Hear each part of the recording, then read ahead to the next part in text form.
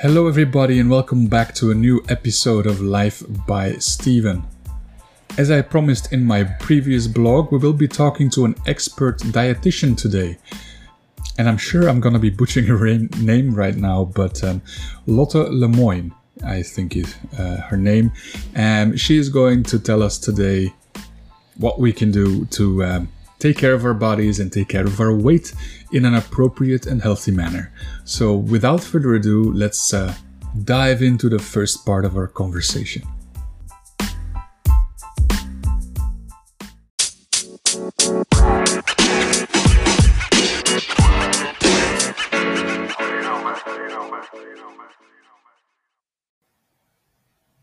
Hello, Lotte.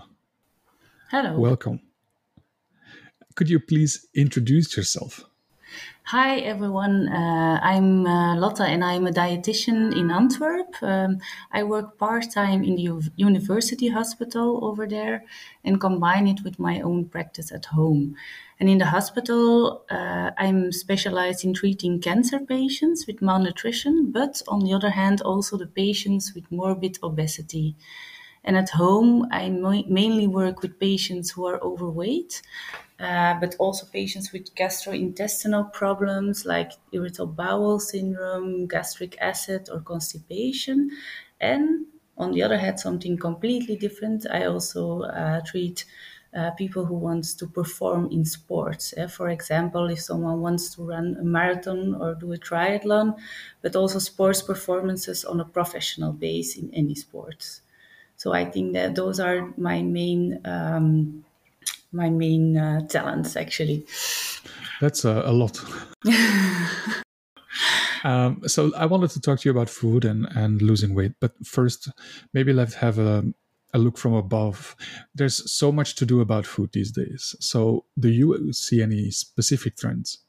Okay, I think the two hottest trends in nutrition these days are still the keto diet in combination with intermittent fasting. I don't know if you heard already from it. Yes, probably. My sister's doing keto. Okay. In combination with intermittent fasting, or I have one who does keto and I have one who does intermittent. okay, voila. Okay, so yeah, it's not a stranger to you. But actually, over the past decades, it's overall a trend to get rid of carbs in very different ways, and keto diet is again a way of losing, getting rid of the carbs in your diet. You get a diet with a lot of fat and proteins and almost no carbs in it. And I don't know if you're familiar with intermittent fasting, but Just a little bit. I'm sorry, what did you say, Steven? Just a little bit. Just a little bit, yeah. So the intermittent fasting is more you are going to fast during a couple of hours a day. For example, for 16 hours you fast and only through 8 hours you are eating, actually. So that's also a hype, maybe. And it's something that for some people will work, but for others it's not really a good idea, I think. But especially to the real losing weight diets, huh? Mm-hmm. Because I also took some examples from other trends. For example, that people try to eat more plant-based. I don't know if you noticed that one. Yeah, I'm doing that myself. Okay, all right. And I think it's actually maybe not really a trend, but more a change of eating habits and more being aware of the health and environment issues. And that's why I think that this trend, as we can call it for now, might become more integrated in our daily habits on a long term. And I actually hope so, because next to environmental benefits, it also has a positive effect on general health. So that's a trend I really support. Great. That's great to hear. I'm doing the right thing. Yes. It's already good to hear. And at last, maybe people try to be more aware of what they eat and why they eat some things. And that's also a big challenge to see certain patterns in their eating habits. And I think more and more people are trying to be aware of their eating habits. So that's also a good thing. And I think that this trend, I hope, will also be a positive change for the long ride, actually. I don't know if you're already trying that one. Not really, no. Not really. Okay. But so I am trying some things, and that's because during lockdown I gained a ton of weight. And I was just wondering, am I the only one, or do you really notice this with your clients as well? Or am I just an exception? You don't have to worry because you're not the only one. It's a very common problem for the moment, and there are so many reasons why COVID-19 has influenced people's weight and also their health. That's something that comes together with the weight, of course. But there were so less opportunities to be physical active. For example, I don't know if you could do you played normally. I remember the basketball, I think. Yeah, it's wheelchair rugby. Yeah. Rugby. I'm sorry. No problem. No problem. So I don't know for you too. Probably it didn't continue. Yes. But also mental health of a lot of people changed. They didn't have any perspectives. They couldn't work for a year. A lot of them were depressed, and so that finds its way to more emotional eating also, and in combination with less movement or sports. And I know a lot of people who told me like eating is the only thing I still have. So it's not so easy to keep in mind your weight then.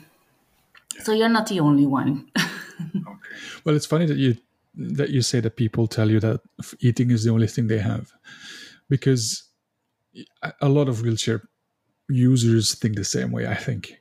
And so I was wondering if there are specific differences in your advice to people who are bound to a wheelchair and to people who aren't. Okay, so let's talk about weight at first. I think that's also what you want to hear. So the risks to get overweight and obese are certainly higher for people in a wheelchair. It's mainly because you have a sedentary lifestyle. It's not always that clear also that you are overweight. We can't really put you as easy on the scale, and we also see that there is a lot of fat mass and minor muscle mass. So that's also a little problem. And both are very normal concerning the situation, but that doesn't mean that we don't have to prevent or treat the overweight, I think. So the obesity in combination with the sedentary lives gives them a higher risk for example, cardiovascular diseases and diabetes. And this is only the physical health, actually. But then we have on the other side also the mental health of people in a wheelchair. It's also an important thing, I think. You have to keep in mind people's self-esteem and psychological well-being too. That's also a very important thing. And the combination of these factors make it very important to give personal nutritional advice to people in a wheelchair. And the big difference, I think, with people who are not in a wheelchair is the energy expenditure in people in a wheelchair, because this one is much lower because of the sedentary life and also because of less muscle mass, because muscle mass always will always elevate the energy expenditure. So that's a really important combination. Also, not to forget that there are not so many possibilities to get this expenditure more higher, and not so many possibilities to create more muscle mass. There are some, but it's still limited. So often we have to give more strict diets to people in a wheelchair with extra attention for enough proteins to build up the muscles, to get the body weight actually under control. But on the other hand, we also have to keep in mind what the possibilities are for the patient. We can say that you have to do this or that, but do they have enough help?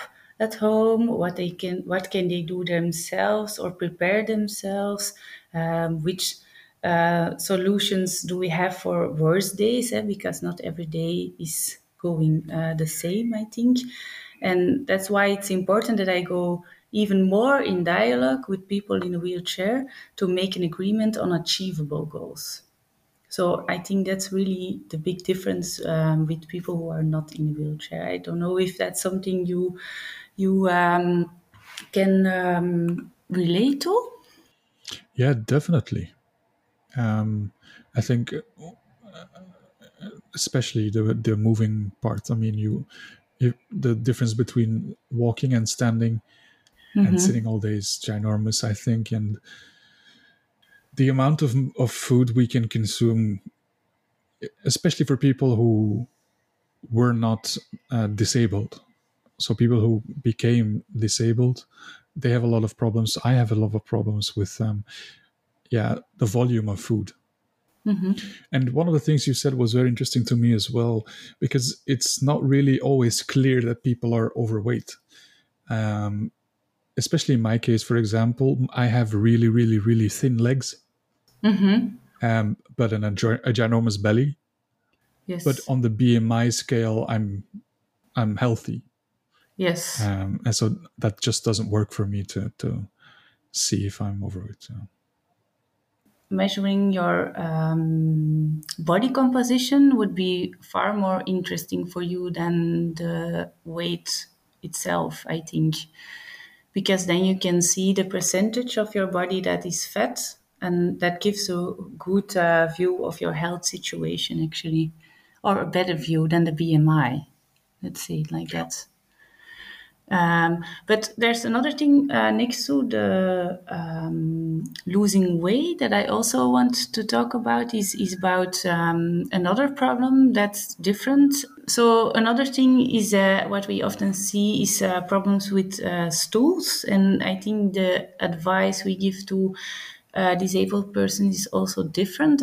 Most of the time, we see problems with constipation, and the cause is often different with people in a wheelchair. It can be from their spinal cord injury itself, but also from the numerous medication they take. Both slow down the intestinal passage time, and which makes the stool very hard. So that's also a little bit different with people who are not disabled, actually. And at last, I also think another complaint I see a lot is fatigue from the medication.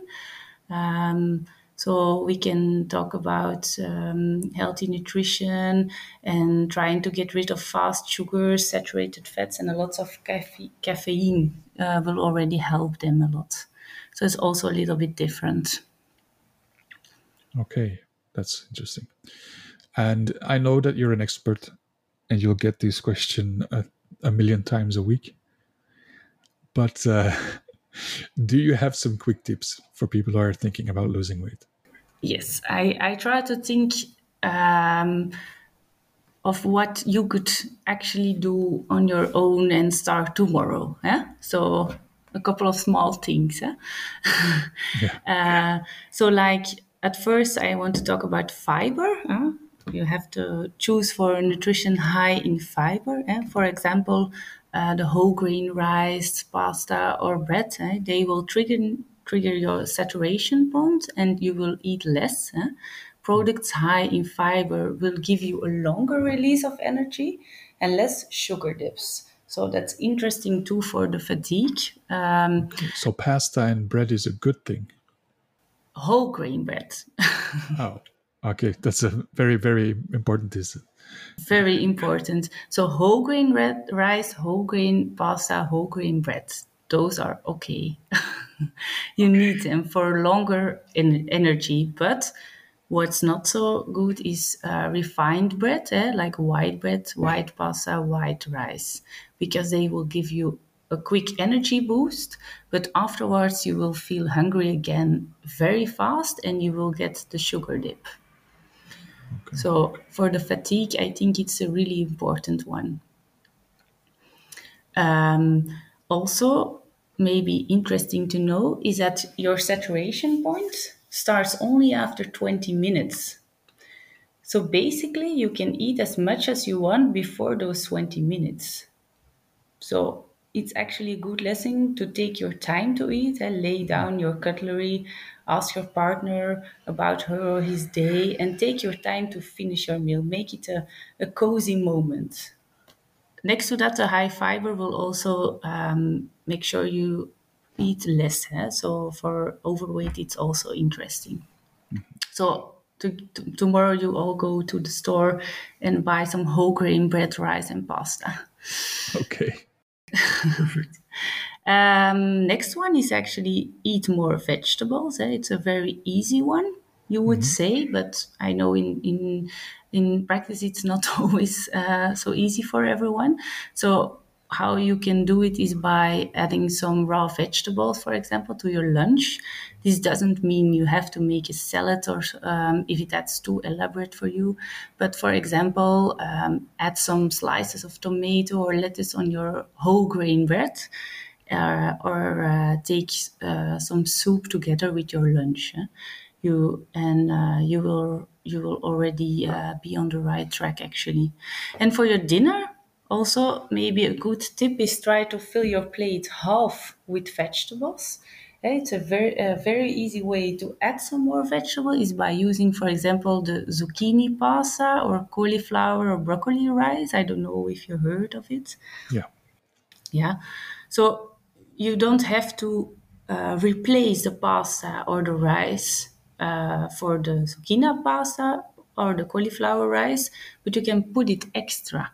So you can easily mingle those vegetables under the whole grain pasta or rice, and then just add all the other things to finish your dish. And you will easily eat more vegetables, and you will be more saturated from this meal. Okay. Are you going to try this, Stephen? Super interesting. Yes, I am. I'm actually I'm writing everything down. So super interesting advice and not really, I mean, you hear so many things, Yes, I know. but these are really interesting and easy to do. Yes, I think these are actually easy to handle for everyone, actually. So that's important, I think. Okay, then the third one, I think I like to call my third advice the choose wise. Now, what do I mean with that is try not to overeat. So try to listen to your stomach. So if you are used to eat big portions, try to listen to the feeling you have. You can't feel really full. You just have to stop eating before you have the feeling of I ate too much. But it's a very difficult practice. But try to do that. On the other hand, choose wise means also that, for example, when I'm thinking about like a family dinner or maybe at work, someone is treating and they made a whole buffet of desserts. Then the practice is that you try to think about if you really like those things they serve. Because often we just take a piece of this, a piece of that, because, yeah, it's supposed to be like that.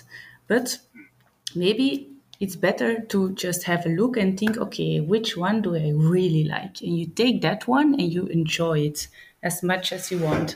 But the other ones, actually, you don't really care about them, so don't eat them. And that's choose wise and a little bit of awareness about what you're eating. But I think that's the most difficult one of the three I already told you. I hear you laughing. Practice makes perfect, I guess. Yeah. It's a really important one, though. Yeah, I agree. I mean, when you're trying to lose weight or just trying to be more healthy, then the first thing you do is think about your food. Mm-hmm. And so if you have some best practices for how you should think about your food, that would help a lot, I think. So I think so too. But it's more difficult than buying the zucchini pasta, for example. Yeah, I agree. Okay. So the fourth one is try to eat 6 times a day. Try to eat 3 main meals and in between some fruit, some yogurt, or some nuts, so that it's more spread through the day. Actually, the fifth one is to drink enough, 1.5 or 2 liter a day. I know that's a lot for a lot of people, and preferably water, and maximum 500 mils of light or zero soda, if it's possible. Okay. I don't know if that's what does that amount mean to you? For me, it's easy. I mean, I've already taken all the soda out of my drinking habit. Okay. So I have water with some flavor to it, but only if there's like 0 or like 1 calorie in it in Okay. the All drink. So right. the only thing I have a problem with is caffeine, I think. Yes. Okay. Yeah. That's maybe because when you're tired or something, it helps you a lot, probably. Yeah. Actually, I don't know. Yes. It's become such a habit that I don't know if it actually really helps anymore. But I think that's a good question because maybe by reducing it piece by piece a little bit, that's the only way you will know actually what the difference is. yeah, So, but it's not so easy. And you think you achieve the 2 liter a day? yeah, easily. Okay, all right. Okay. So, and this last one, together with the first tip I gave about nutrition high in fiber, are very important because those two can help for the constipation. So, for the ones who are listening and have this problem of constipation, the first tip and the last one are very important. And those were my easy tips. Perfect, perfect. I think a lot of people have a lot of help with those tips. Yeah, Okay. I will have them implemented by the end of the week, I think. So Okay. super interesting, super interesting. The one I think I would also have a problem with is eating 6 times a day Okay. because I usually eat twice. Okay. And why? First off, because in the first half of the day, I have a lot of therapy and stuff, and I've Okay. never really liked breakfast. Mm-hmm. So I eat when I'm back at like 12 o'clock, Okay. and then late in the evening at like 8 or 9, I would eat my last meal. And do you ever eat something in between? It's actually a good question because if there's like vegetables, Mm-hmm. like little tomatoes or something, then I would eat those Okay. in between. Yeah. So I if I have them in my refrigerator, then I eat them. Yeah. Okay. All right. So, Stephen, do you know why it is important to spread those meals during the day? No, please tell me. It's actually important to get your engine running. So, you need the food to make your metabolism work actually. So by getting it in action in the morning, you will elevate your energy expenditure. So that's actually why it's important. And as I told before, it is already a little bit of a problem, the energy expenditure, when you have this sedentary lifestyle. So actually, it's really important to get this engine going. Okay. Maybe that's an extra motivation for you to try to eat something in the morning. It can also be a banana or something. Huh? Yeah, I think one of the problems is it's counterintuitive, especially for people who don't know anything about food Yeah, and yeah. diets and stuff like that. In my mind, eating less is better. Okay, no. And so, yeah. You have to get that out of your mind. Really.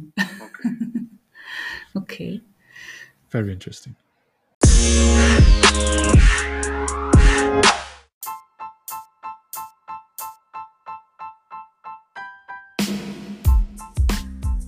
So this was part 1 of our conversation. I hope you guys enjoyed it. There's more to come next week. Stay tuned. We'll be talking about how and when you should look for a dietitian.